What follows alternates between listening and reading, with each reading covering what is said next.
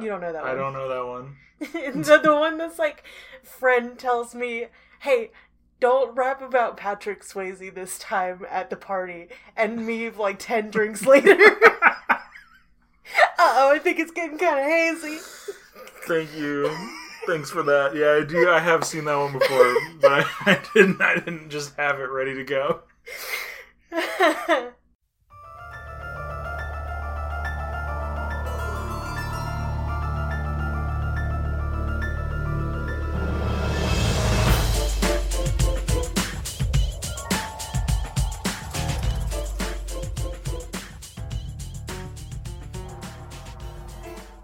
Hello and welcome to Scary Pair, a horror movie podcast between partners. I'm Nan.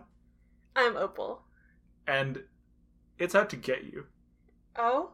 It? Death? Death? It's out there. Me? It's getting you. Me though? You though. Me though? This week we watched Final Destination from the year 2000. 2000! Directed by James Wong, starring Devon Sawa, Ali Larter, with a guest appearance by Tony motherfucking Todd. Yes. But before we get into that, Opal, what have we been up to this week? Okay.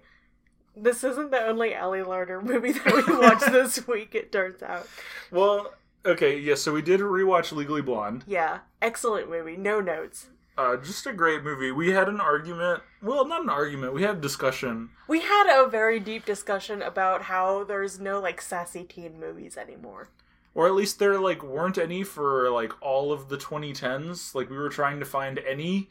I don't think there have been any lately either. Yeah, we're both very excited for Barbie. I think Barbie's gonna be the next one. I made the argument that Pitch Perfect is not sassy, but it was very funny that you did not know what Pitch Perfect was.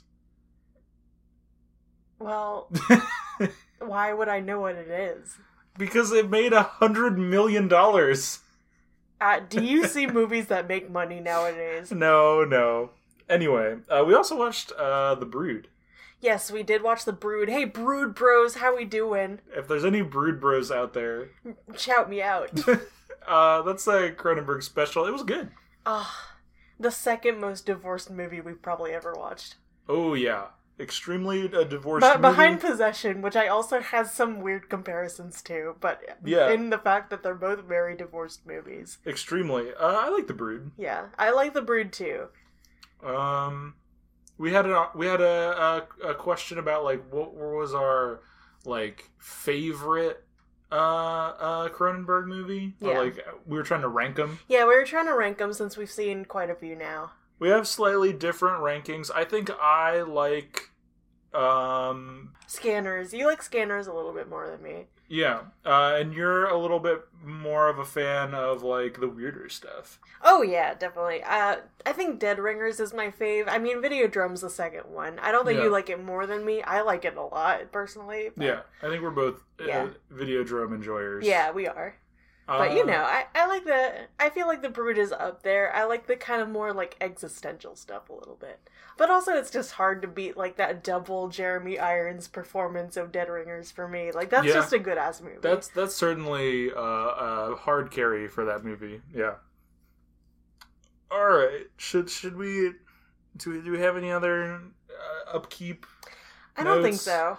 I think it's just time to get into the fucking movie. I think we're gonna talk about this movie for probably way too long. So we have to get into it. Alright. We have a history with Final Destination. We do. We've watched, like, all the Final Destination movies several times. Exciting to do this one. Yeah, this is the other 2000s franchise, I guess you could say, that we're covering. It's basically only this and Saw. I don't think anything else came out of the 2000s necessarily. I want to say this one is the most, like, a normal movie of any of these. Yeah, that's what I said last week. Because the other ones are just kind of... you can see the DNA of it in this one, but they're very formulaic. Yeah. For sure. It's kind of just, like, drag and drop different characters into the formula and you just let it go, which I don't care about, personally. I also feel like they, like, lean into the sort of mimetic nature of this franchise a bit more with, like, the rules and, like, the crazy mousetrap kills. Yeah, that is kind of the weakest part of this first one. Yeah. I have to say, because they do get crazier with the kills and stuff later on. The further they go. Whereas this one, they're mostly killing people with puddles. That's what I noticed this time for sure that there are a lot of PBDs, puddle-based dangers. Oh, yeah. There's like 4 or 5 of them. It's a lot. It's mostly, everything starts with a puddle. It's like puddle and electricity are like the biggest killers in this one. In the United States, yes. Behind vending machines. So the story of how this movie gets made, what basically became Final Destination started off as a spec script for an X-Files episode, written by Jeffrey Reddick. You can tell. You can super tell. Like, also, I could completely see this as a 30-minute X-Files. I also feel like this would be better as an X-Files episode. It probably would be, but I can't be that mad at it, really. The like way they have turned it into like a teen movie where it is mostly like centered on these teens, I think it would be a lot more interesting if it were centered on the cool investigators that are hot and sexy. I mean, yeah, sure. But I mean, they know their audience. Definitely. And you can't really deny, like, the cultural impact that these movies have.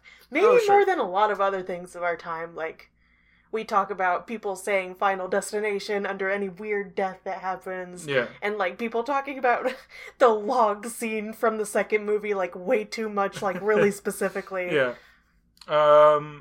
It's impactful. Yeah. So James Wong and Glenn Morgan were 2 of the original writers for the X-Files. By 2000, that show's kind of winding down.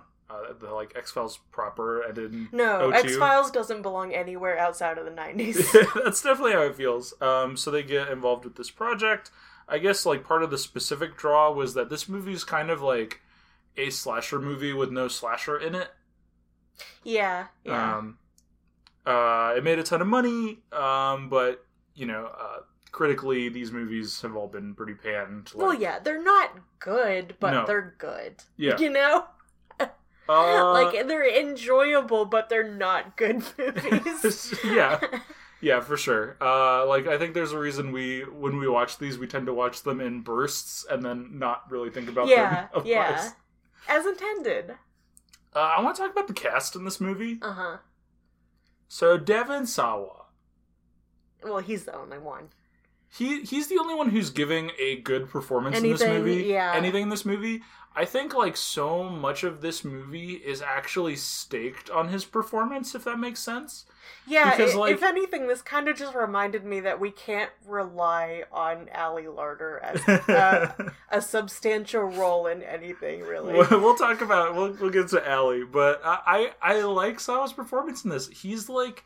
He's fine. Everyone's talking about how his character is a bit creepy, and, like, he pulls that off. He is kind of creepy. While still having, like, a very normal guy aura about him. Yeah, I don't know how you're supposed to feel about him exactly in parts. Like, maybe you're supposed to think he's a little weird, but also he is just very normal. I'm not sure what kind of personality you're supposed to say that this character has. It's weird, because he has, like, normal guy swag, but also he's a creepy weirdo who's super neurotic about stuff.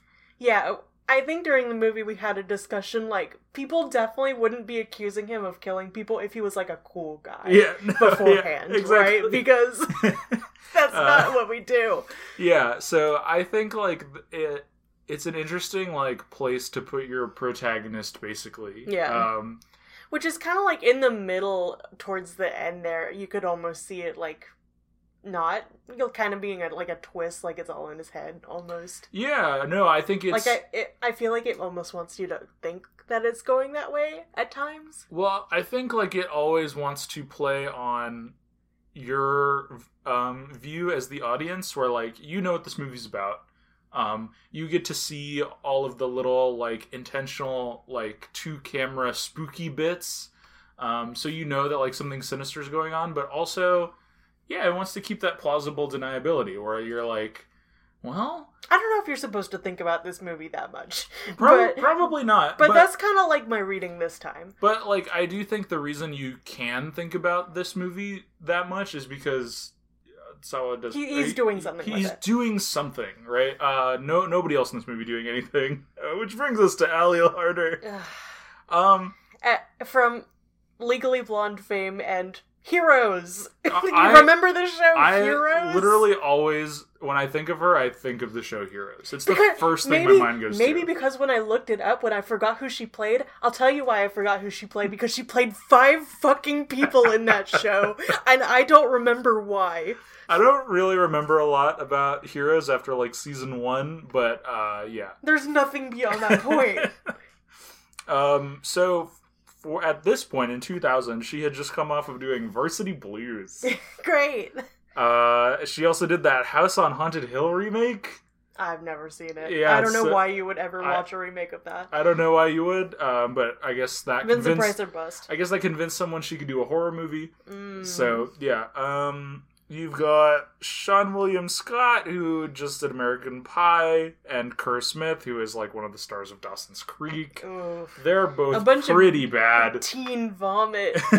And then, you know... Which this is kind of a teen vomit movie, so I kind of almost get it. 100%. Like, this movie, to me, the movie that is, like, closest to this in my mind is Scream. Maybe. Well, Because they are both teen vomit movies. Scream 2. Sure. Maybe. And then, of course, we've got Tony Todd, the motherfucking Candyman himself. He does not belong here. I mean, cutting it up in this movie. He's really, really good. He's fantastic, and only in one scene. That's why he's so out of place, because he's actually, like, an actor. But I love to see him. He just looks like the Candyman, though. He's got, like, the coat and the haircut is all the same. He's just vamping. He looks very different in the other ones he's in, though. Yeah, definitely. But I liked his one scene here. We'll get to it when we get to it. Yeah, he's good. Yeah. So that's the preamble. It's, you know, what if you turned a spec script for an X-Files episode into a teen horror movie? Maybe it's good. Maybe it's not. With some, like, weirdly out-of-place performances, both good and bad. Yeah. Yeah. Kind of a fun time. Yeah. Let's get into it.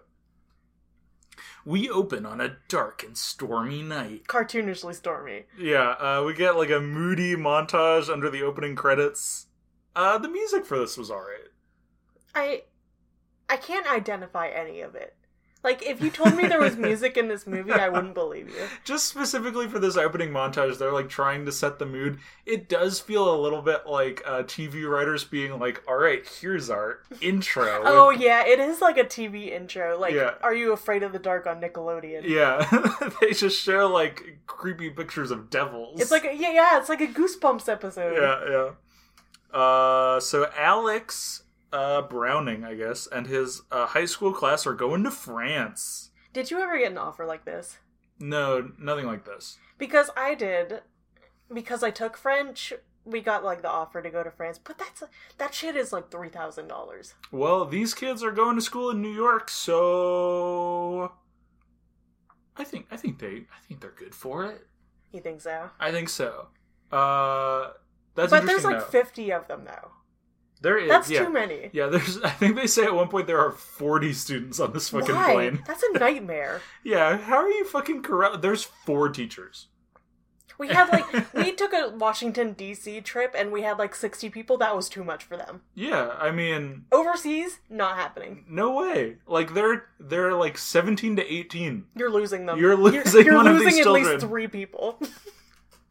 A teenage pregnancy is happening on this trip. Oh, that's not on you. Well, I guess you can only do so much about that. Well, on our trip, they did do the door tape thing. Yeah, I believe it. Because you went to D.C., right? Yeah, I didn't go on the French. France? I didn't go to the French one. I didn't go to France. Alright, so getting back to the movie, Alex is immediately paranoid about his plane crashing. I love these scenes that just indicate generalized anxiety. Absolutely. That's just like how you see the world. Like, someone, like, shuts something too fast, it's like, ugh, what? the fuck?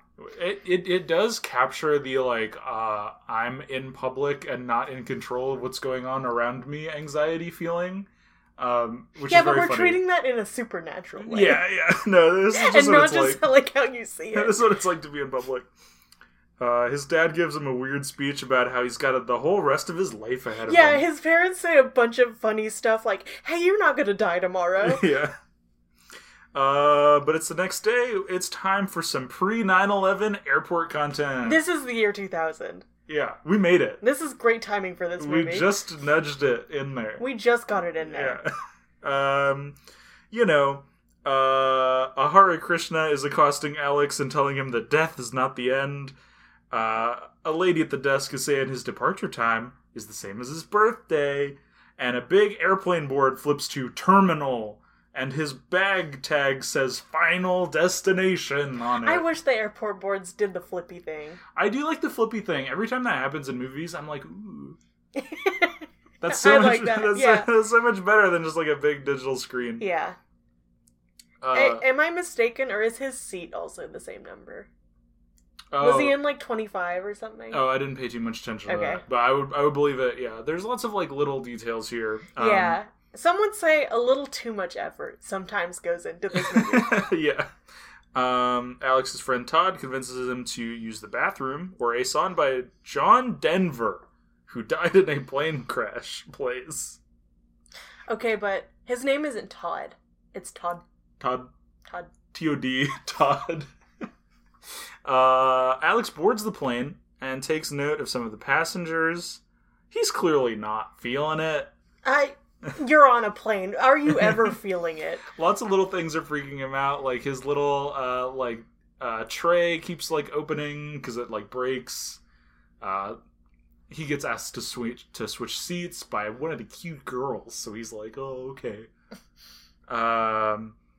They both die, by the way. So the plane takes off, and then everything begins to shake. And everyone panics, and then the cabin starts to just break apart. Yeah, this is interesting. I'm putting my glasses on and I'm examining this very closely. Yeah, you, forensic scientist of plane engineering disasters, are like, I don't know about this one. Hey, I looked up a lot of things online, and I can't explain to you why, but they all promise me that planes don't explode. You said while you were looking this up, you're going to end up on a list somewhere. Yeah, because I'm Googling, like, how do planes explode? How to explode plane. And we know by that viral video that just came out that you won't fly out of the plane if the door opens or whatever. Oh, God. But people do immediately begin flying out of the plane, which then quickly explodes. This is fucking hilarious. The green screen effects are so funny. Like, they just get yeeted out of the plane. They clearly, like, had a little bit of a budget to shoot this scene.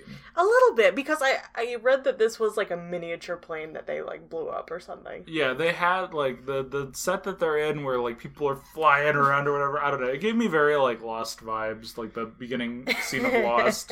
Of the plane crashes. But Alex wakes up. But he's still on the plane. They're about to take off. He's dripping with sweat. He's really wet. All the little things that happened in his dream are happening. Like the girls asked him to change seats, and the little handle on the tray is falling out. This is always how it happens. Like, you'll see the vision of death, and then, like, the little things leading up to it will happen, and then you'll be like, oh, fuck, I'm out of here. Yeah. So he freaks out, and he gets pulled off the plane, along with a few of his classmates and one of the teachers. Yeah, people start getting mad at him because he's saying, the plane's gonna explode! Yeah. Oh, the plane's gonna explode! Because, yeah, they would. Yeah, so everyone gets real mad that they're not going to Paris. Yeah, they spent like $5,000. Yeah, he's like explaining to everyone what happened. One guy gets mad at him. He starts beating him up. And then the plane explodes. Yeah. Just like he had dreamed. Yeah, funny how that happens. Yeah, everyone is a bit stunned. They get put into a room. Yeah, Leonard Skinner was on that plane. R.I.P. Yeah. What's your favorite Leonard Skinner song? Freebird. I think it's everyone's favorite Leonard Skinner song. If you asked me another song, I couldn't tell you. You would have trouble? Yeah. I immediately thought of like a ZZ Top song, not a Leonard Skinner song. You're disrespecting their memory by saying that. I know, yeah. Anyway. Alex gets interrogated by the FBI about his dream. They clearly suspect him, and the others are all pretty freaked out. But pretty soon, family arrives to take everyone home. Ali Larter's character, Clear, not Claire. You would think it's Claire, but it's not. It's Clear. Yeah, she doesn't have any family to pick her up, so Alex's She's family... looking for him, though. Like, why? She's like, are they gonna show up? Maybe. Are they gonna... Maybe my dead dad will come. So Alex's family drop her off. She's like the loner girl. It's Ali Larter as a brunette. Which Dangerous. is against type. No, I don't buy it. Which is why she changes her mind later. That's right, yeah. Alex breaks down when he gets home. He's watching bodies get pulled out of the river. They would not show that, no. No. And lightning strikes outside of his window. Yeah, because lightning is the enemy. Electricity is the fucking enemy. Electricity and a breeze. That's right. And water. Yeah, and water. The elements. The 4 elements. I do have to say, like, this is the beginning of, like, the good Devon Sawa, like, performance for me. Like, his, like, when he, like, gets home and just kind of breaks down and cries, and then when he's on the couch later, just, like, clearly super traumatized. When he starts getting wetter. And just, like, staring into space. I think that all, like, works emotionally. Like, I buy it from him. Cut to 39 days later. The school is hosting a memorial. Carter, one of the survivors, tells Alex that he's in control of his life and he's never going to die. That's a really funny thing to say. In Final Destination. No, in general. Yeah. I'm never gonna die. Like, that's kind of part of the human experience that we all know where we're gonna die. He's not, though. What if he didn't, though? What if he didn't? Oh, spoiler. That's not gonna happen. Billy comes by to ask Alex some questions like he's a psychic. Okay. Hold on, I have a question for you. Yeah. Would you keep your hat on backwards after hundreds of people died? Well, I'm not going to put it forwards. Just like in the interview moments after that happened, he's just sitting there with his hat on backwards. I'm like, is that appropriate? It's just his style. Never change. You've heard it here first. Never change for anyone. Never for anyone. Clear thanks Alex for saving her life, and Todd gives a speech about uncertainty. They unveil the statue and it looks a bit shit. It's just a big bird. Do you think it's weird to, like, have a big bird be your memorial for people who died on a plane? What, you think it should be a plane? Oh, look, they died in the air, so we got a bird. Like, what if it was the Balrog? It's drawing too much attention to it. Just do a big slab, man. Ooh. Big rectangles are undefeated as memorials. That's true. That's classic. You can't beat the triangle. You can't beat the big slab.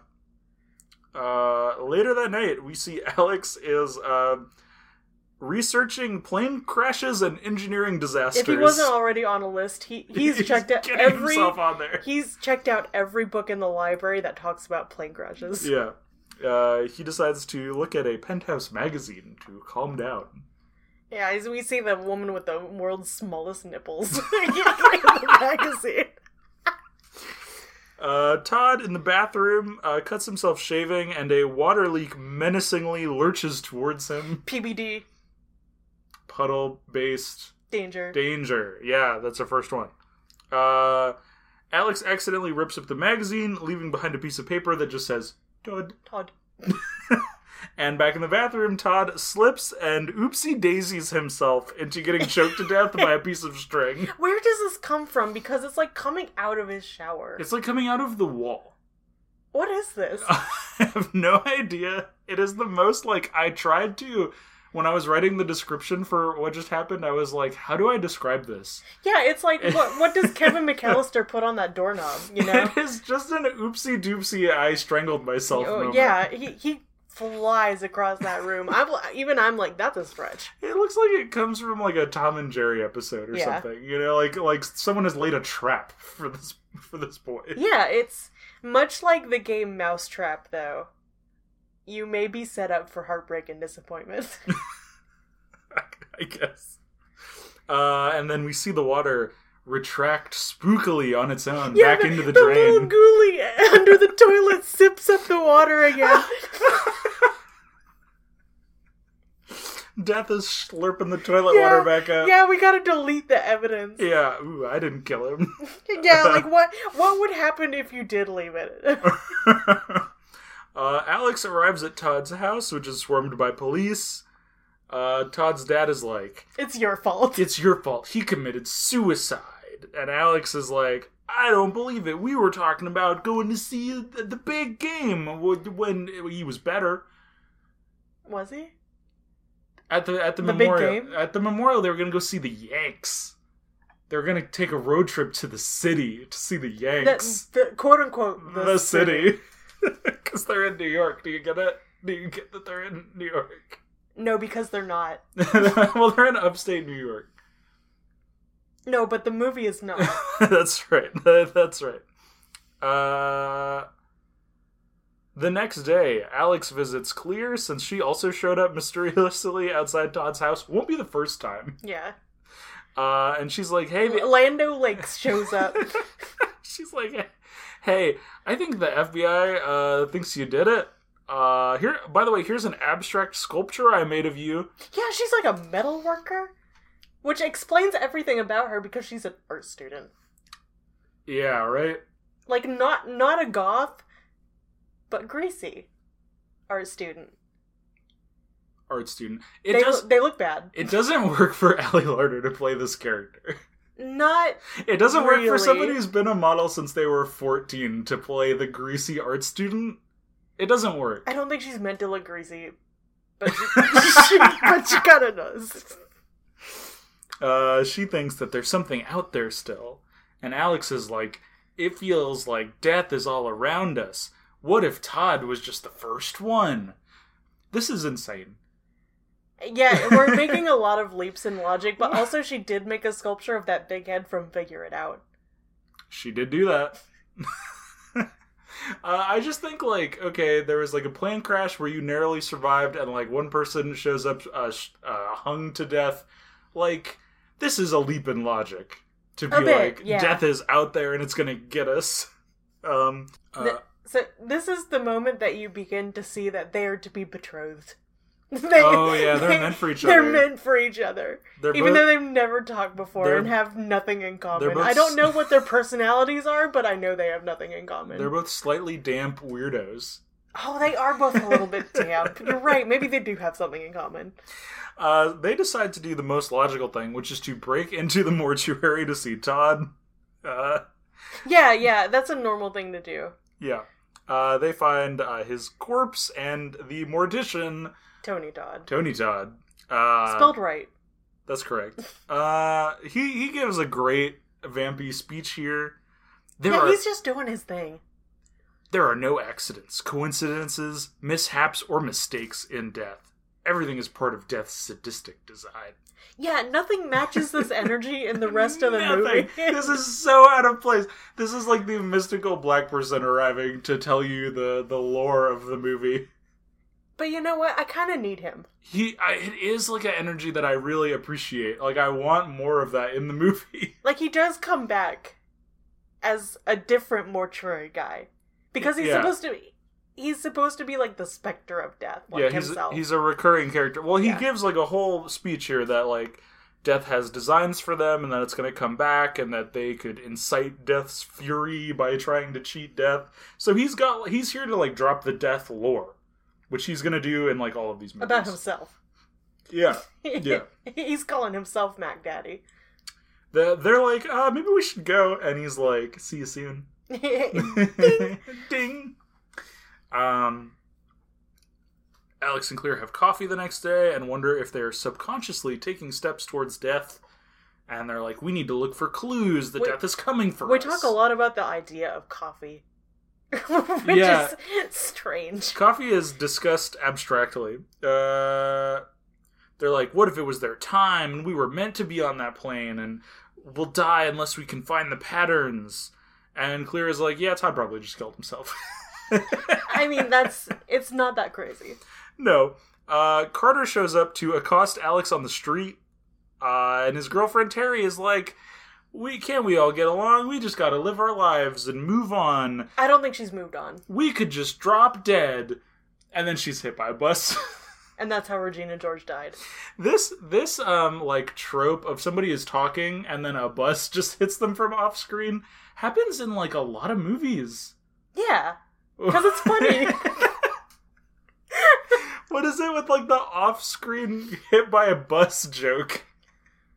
Comedic timing. Yeah, just impeccable. Alex's dad says he's concerned about him, but just then on the news, they give a breakdown of the explosion and who should have died in what order during the crash, which matches Todd and Terry, just now her death. And next up should be the teacher, Miss Luden. Yeah, because it took an organized path around them. You can see the schematic that we've drawn up where it shows exactly who died in what order on this plane. Which way the explosion decided to go. Yeah. Never mind that, like, a billion different things were happening also. Later movies will get better at this. They'll, like, actually show you people dying in the order that they're supposed to die. Yeah, I think that helps. Yeah. But for this one, you just cannot tell. They're like, trust us. You cannot parse it at all. So cut to Mrs. Luden's house. She's talking on the phone about how she lives in fear. Just then she looks out her window and sees Alex skulking around like a little ghoulie.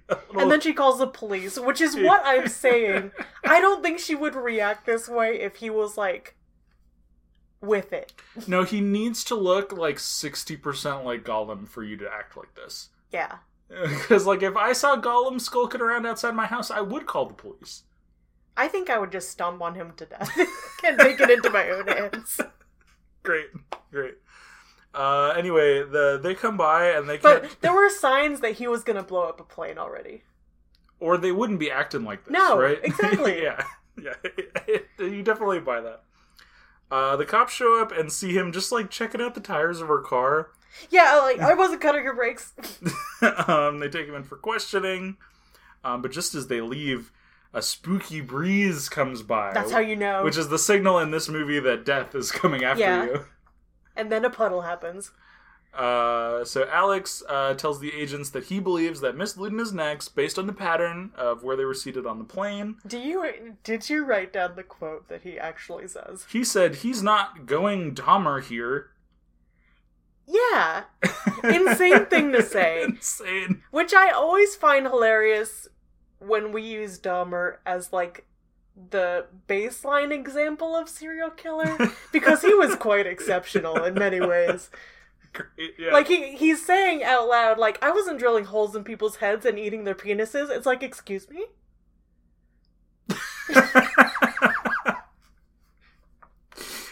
Thank you for that important historical context. You're welcome. This is why we have you on the show. Well, what would you do without me? You'd just be talking to yourself, and that'd be crazy. I'd be alone. Just summarizing the movie with no one to react to anything I say. I'd be alone.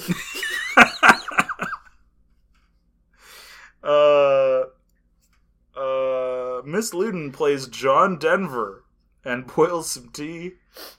And the agents are like, okay. Maybe you didn't cause the plane crash, but it sure seems like you're killing people now. Yeah, which I have questions for them. Such as? Like, 50 people saw that girl get hit by a bus. Yeah. That's a great point. That's gonna on her, right? She did back up slowly into the middle of oncoming traffic and was then hit by a bus. Yeah, that's a gimme. Yeah. Anyway. But they gotta let him go because they don't have anything to hold him on.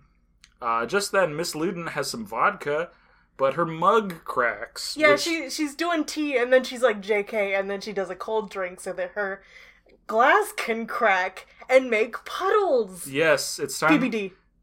It's time to leak a puddle into her personal computer, which smokes and then explodes. Yeah. And then a shard of glass goes right into her throat. This woman gets it the Yeah. worst out of anyone. She dies like 6 times. Next, she manages to light herself on fire and then impale herself with a bunch of kitchen knives. Yeah. First you think the glass in her throat, okay, she's dead. And then she lights on fire, and it's like, okay, she's definitely dead. And then she pulls a block of knives down on herself, and it's like, okay, now she's definitely for sure 100% dead. And then Devon Sawa comes in, he's like, oh no, let me help you. And then the knife goes in her more, and it's like, yeah, okay. She's actually dead. So yes, he arrives, but it's too late. He manages to stick around just long enough to incriminate himself, and then runs out of the house as it explodes. Let me get my fingerprints all over it.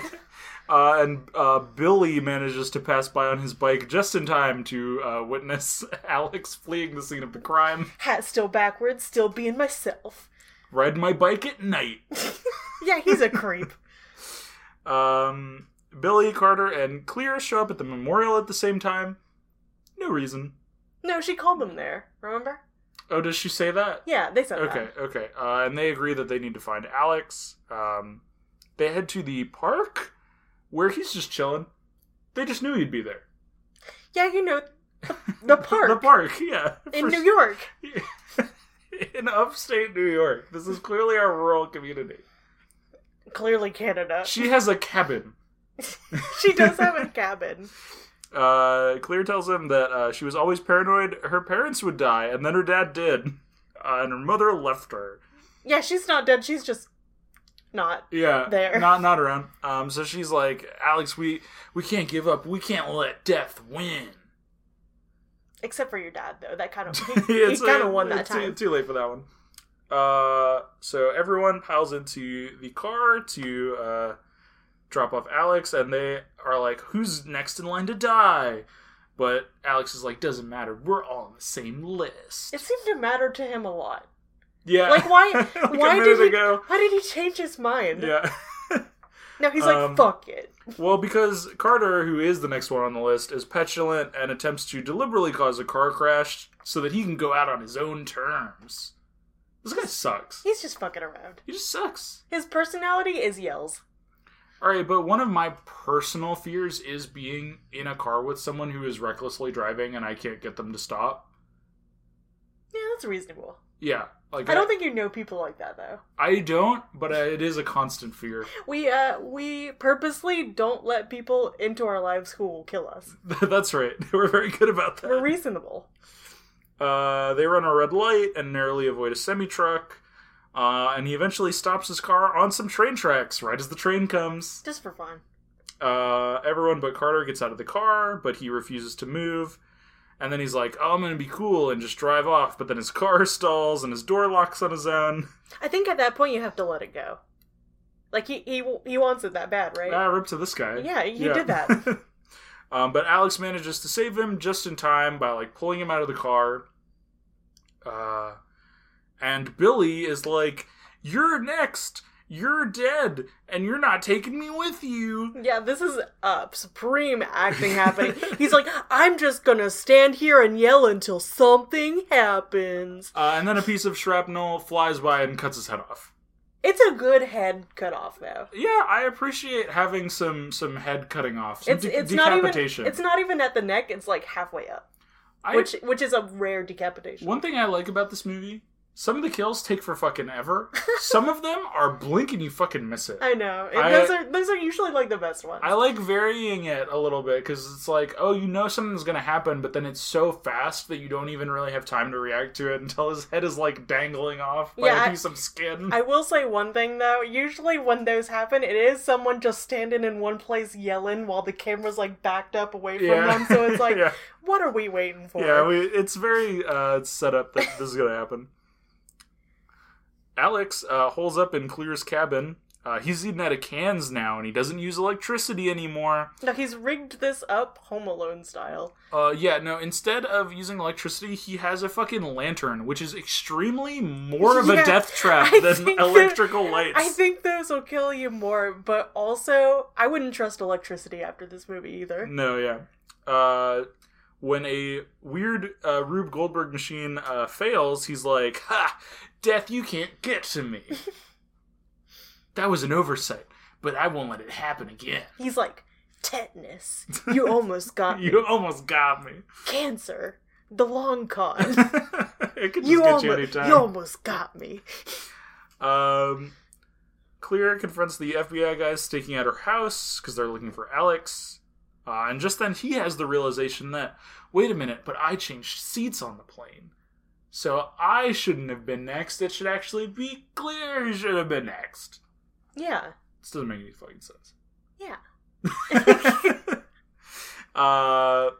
So he runs out and takes a boat across the lake to... Oh, you would not believe this is a police chase because he takes this boat with this paddle and goes like 2 miles an hour. Which I really want to see them go after him, but that's not going to happen. Mr. Frodo, I'm going with you.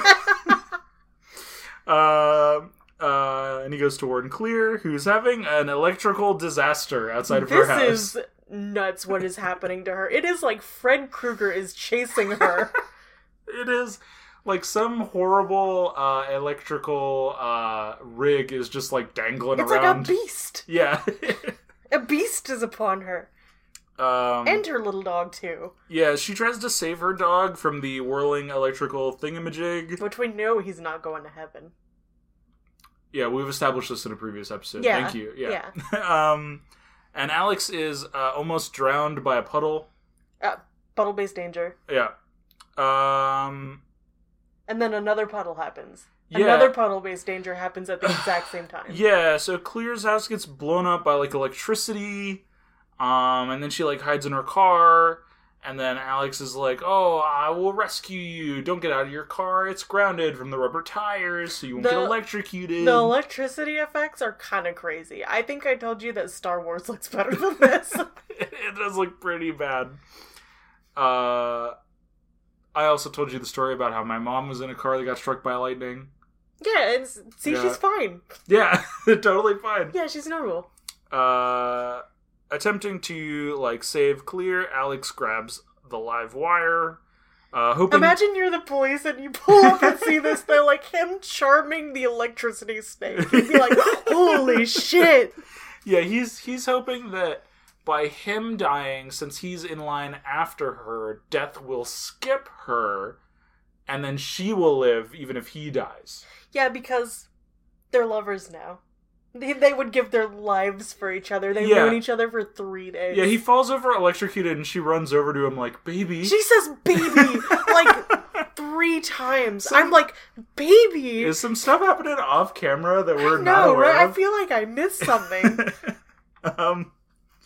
And 6 months later, Carter, a now blonde Clear, and a recovered Alex arrive in Paris. Yeah, see, she changed her mind, and I told you, if I didn't know that Final Destination 2 existed, she would go to Delta Nu, and she would start her workout, and she would go to the Legally Blondiverse. Yeah. It's, like, almost all connected. Yeah, I think it's all connected, except it's not, because she is in the second one, but let's ignore that. Let's ignore that. I think her hair color is a different color at this point because all of the cast is filming, like, different teen television shows at the same time as this movie. That's also very true. That's probably the real reason why. Yeah, I guess the shooting was kind of, like, all over the place because... No way. People's schedules did not mash up because they had to film episodes of Dawson's Creek. Oh, God, yeah. They all celebrate having beaten death, and they have a beer at the local French restaurant. This is like the end of Scooby-Doo, where we have to explain everything. Yeah. So they're like, hey, you know, just one more thing's been bothering me. Yeah, this is so out of pocket. They're like, so what was wrong with that movie that we just did? We've been fine for 6 months, but let's talk about a plot hole that we didn't cover up. So he's like, hey, why did death let me live when I grabbed the wire? And Clear is like, maybe the 3 of us were just meant to live all along. And then Carter is like, yeah, maybe it'll circle back and kill all of us. It's funny you say that. Just then, a local minstrel plays John Denver. Yeah, it's always John Denver. And Alex has one more vision, and he tells them to stay away from him, and he runs. We have more generalized anxiety flashbacks. Yeah. And Clear is like, Alex, look out, and then a bus almost hits him, but then it crashes and starts a chain reaction that leads to a big sign falling and crushing Carter as we roll he credits. saves him, and then he gets smushed. Yeah. And that's the fucking movie. That's Final Destination. Yep. How did you feel about it on this watch? I still think it's a fun movie. I still It's think a it's fun movie. a fun franchise. Like, they're not good, but I have fun with them. I think this is, like, the best movie, like, as a movie. Technically, yeah, but I think the kills get more fun kind of the further you go and the more creative they get. I think the formula gets a little bit more developed, especially in 2. Yeah, I think they start tuning into why people really like these. Yeah, which as they go on. Definitely not the performance and more of the weird, crazy kills. Yeah, exactly. Because, like, a lot of these kills are just, like, there's a puddle, there's some electricity. Yeah, in other people ones, catch on fire. I feel like people get smushed a lot more in other ones. Like, we rely on smushing a lot. People, this franchise loves smushing and stabbing. Yeah. With, like, random implements. Okay, but maybe we should talk about what's our favorite Final Destination kills. Ooh. Maybe spoilers, maybe not, but...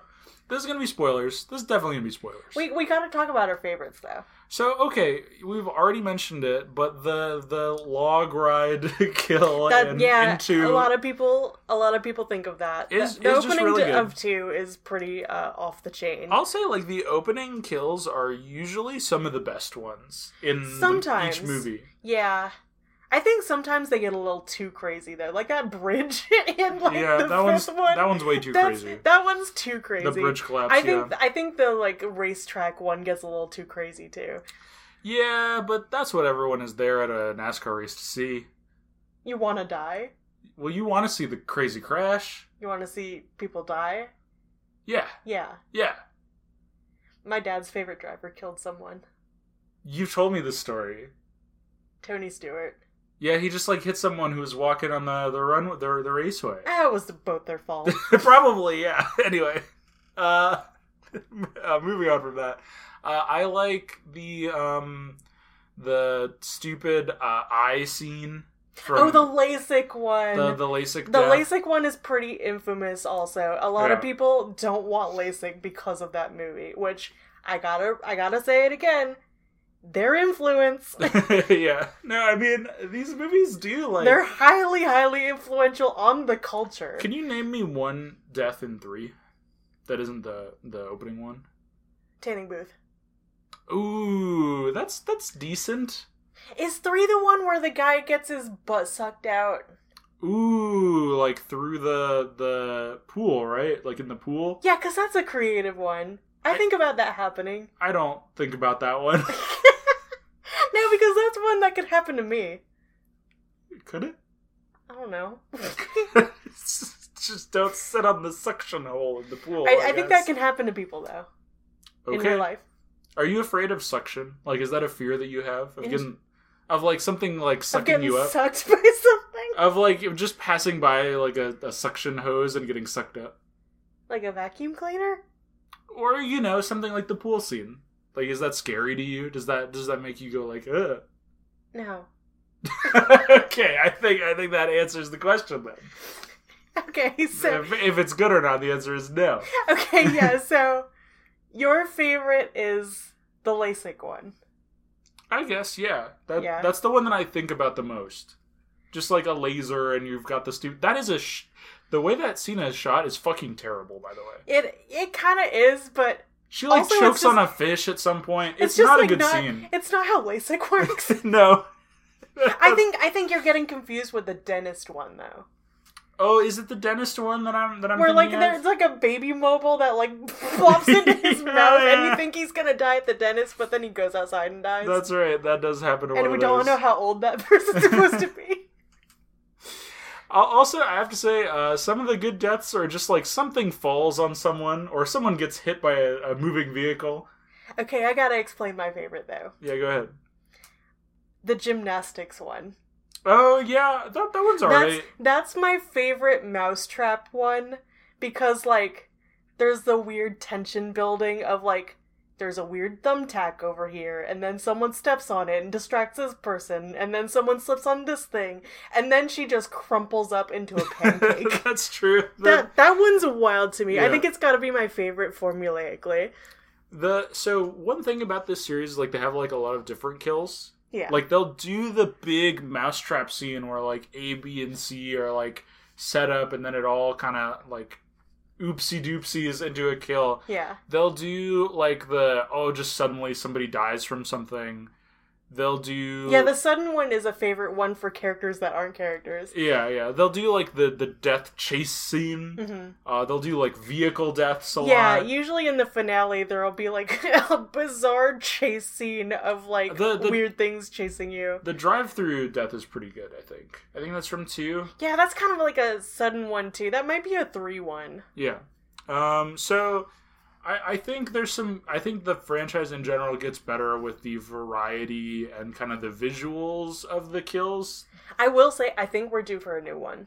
I think they're talking about making a new one. I think they're talking about it. And I think we're due for one. We've made 1,000 Saws, but I'm ready for a new Final Destination. New Scream just came out. It was good. Like, let's give it a shot. Okay, should we rate this movie? Let's go on to our ratings, because... We've talked about it a lot. Yeah. Yeah. So first off is the spookiness rating. How good are the scares and the vibes? Opal, what would you give it? I don't think it's a scary movie. I think it has to be like a 2. I don't think it's very scary, and I think all of the kills being so set up punchline one way or the other. For this one specifically, I don't think they're as good at building up the tension because we haven't established, like, the formula yet. But the one I was talking about earlier, that's more of a tension building to me. Yeah, I think they get better at this. I think, like... I agree. I think the fact that some of the, like, more tensiony mousetrap kills are also just very silly. They're fun. At the end of the day, they're fun. But it does make them less, like, scary. I think so. But also... You don't know what's gonna happen. Sometimes they'll pull something out of left field and it's like, oh, what the fuck? I think the scariest stuff is the stuff that feels the most like a fucking X-Files episode, which is just the anxiety scenes. Right. The scenes where, someone's, like, looking around and they're seeing all of these, like, mundane but dangerous looking things happening and they're freaking out and, like, they can't do anything about it. Oh, that's me with the second one. Seeing people driving is the worst thing of all time. Yeah. So I think it does that well. I think I'd give it, like, a 3 just because I think, like, the iconography of the fact that it is, like, so successful at like imprinting itself on you, if that makes sense. Like, Final Destination, death is out there trying to kill you. These movies stick with people, absolutely. Yeah. The airplane stuff is, like, pretty good, so yeah. I think it's the least believable one at the end of the day because planes are so ridiculously safe. But oh yeah, like I do find myself chafing at it a little bit because it's like, well, cars are way more dangerous than this. Yeah, but then 2 goes ironically, right to... this one is, like, the most ridiculous in that. But also, let's not pretend like 2 is realistic or anything. No, but, like, I do like going to Cars as, like, the next thing, right? Because that's even more, like, mundane but dangerous, right? Yeah, I think I agree with that. Next up is watchability. How easy is it to just throw this movie on and have a good time? This might be like a 5. It's close, right? Because, like, these are all super watchable. I'll watch any of these anytime. I don't want to quite give this one a 5 because I think some of the performances are just too mismatched. I don't feel myself caring about it all that much. I either want, like, all the performances to be hacky and shitty, or I want, like, all of them to be good, and having, like, Devon Sawa, like, actually kind of doing it, but then nobody else in the film, like, bringing anything to any of their dialogue. Like, some of the dialogue is so bad. The writing sometimes is really, really embarrassing. Yeah. But, I mean, I've seen this movie so many times. Yeah. It's like I'm not watching it for that. Yeah, I guess. It's kind of like a cartoon popcorn movie for me. And that is, like, watchability. So, yeah, maybe it deserves a 5 on just, like, the sheer, like, scale of that. Yeah. So we've seen them all a lot of times. And the last up is the Vincent Price vamp rating, the campiness and overall performances. I feel like it may be a 3 because of the mid-movie Tony Todd visit and Devon Sawa being kind of good. Yeah.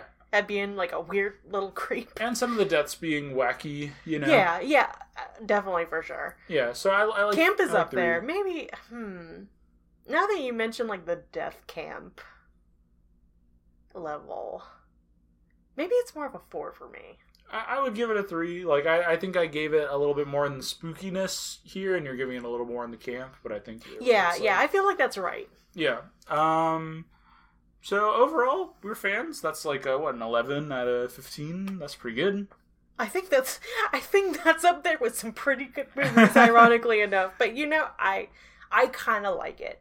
I think that they're super fun. I think our scale is pretty kind to this kind of movie.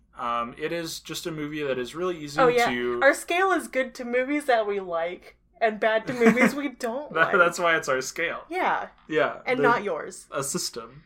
So, yeah, I mean, I like it. I think, like, the fact that I do keep returning to it and watching it does speak to its, like, success, and the fact that it is so, like, culturally significant, right? Way more culturally significant than, like, Saw, right? I don't know about that. I think so. I don't know. I feel like Saw was right there for a long time. We're not talking about any of the kills in Saw on a daily basis, the way we're talking about, like, log scene. Sure we are. Where? I think the sawing off the foot scene is definitely up there in the first one. When are people talking about that? I think the, like, jumping into the needles one is one that I hear referenced and talked about as, like, a spooky thing. From 2. Maybe we're seeing different people talk about different things. Yeah, the thing is, I know a lot of, or I guess, like, I spent a lot of time as, like, a 12 to, let's say, 16-year-old around older, edgy men who maybe liked the Saw franchise a little bit. But they don't talk about Final Destination as much? No, I don't believe that. No, that's more of like a teen movie. You think so? Yeah. Alright. That's our ratings. That's our final ratings. For Final Destination. But we're not done. Are you ready to Final Destination one of these movies? What do you mean? What does that mean? We kill them. Okay. Sure. Yeah, let's kill... This is the movie sack segment. Let's kill a movie. This is the part of the show where we pull a movie out of a sack, thereby ending its natural life. Yeah, we determine what movie we're gonna do next week. I pick all the movies, so it's my fault. It is your fault, but whatever happens is my fault. My hand is the one that pulls the name out of the sack, so it's kind of my fault. Yeah, you could say, I'm Tony Todd and you're my victim. Yeah. And next week, we'll be victimized by Halloween 3, Season of the Witch. Neither of us have seen this, but I've been wanting to see it. It's been on my list, for sure. Yeah, it's been on my list, too, because it's kind of not a Halloween movie. Yeah, I think that's fun, though. Yeah, that's why I kind of was like, maybe we can do this one out of order, and it'll be fun. I would watch all the Halloweens. There's a lot of them. There's, like, way more than you think there are. Yeah, but, like, I could do it. We could do it. We could do it. I feel like Elm Street is first for us, though. You keep saying that, but then I'm like, is this about the time for Elm Street? And you're like, nah. So try me next time. All right. Well, join us next week for Halloween 3. Opal, where can people find you online? You can find me at opal.card.co, and you can find the podcast at Scary Pear on Twitter. And I'm at Puppeteer Click and Putrid_imp on Twitter. And I have another show at Level With You Pod on Twitter. I also did another interview with a professional Magic the Gathering personality, Carmen Handy, who works for Wizards now. You can find that on my Puppeteer Click Twitter if you're into that. That was a lot of fun. Yeah, it did sound like you had fun with that. Yeah. Hopefully I'll do more of those. Yeah. I have to find more guests, though. Yes. So this is the call out. Find us more people. Sure, yeah. If you know people in the competitive Magic the Gathering scene who you would like me to interview, I'll do it. Yeah. Yeah. Oh, all right. What's that in the sky? Oh no, it's a breeze. Oh no! There... That's a puddle. Oh no, there's a leak. Oh no, there's a puddle. Oh no, the electricity. Ah! I'm being killed. Oh no, I'm burning. Oh no, oh, the knife block's fallen on me. All the knives and the knife block have fallen into me. Ow! I've been crushed. Something heavy has fallen on me.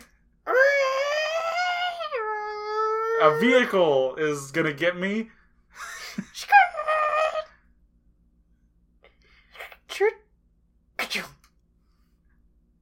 Hey. That's gonna do it. Thank you for listening.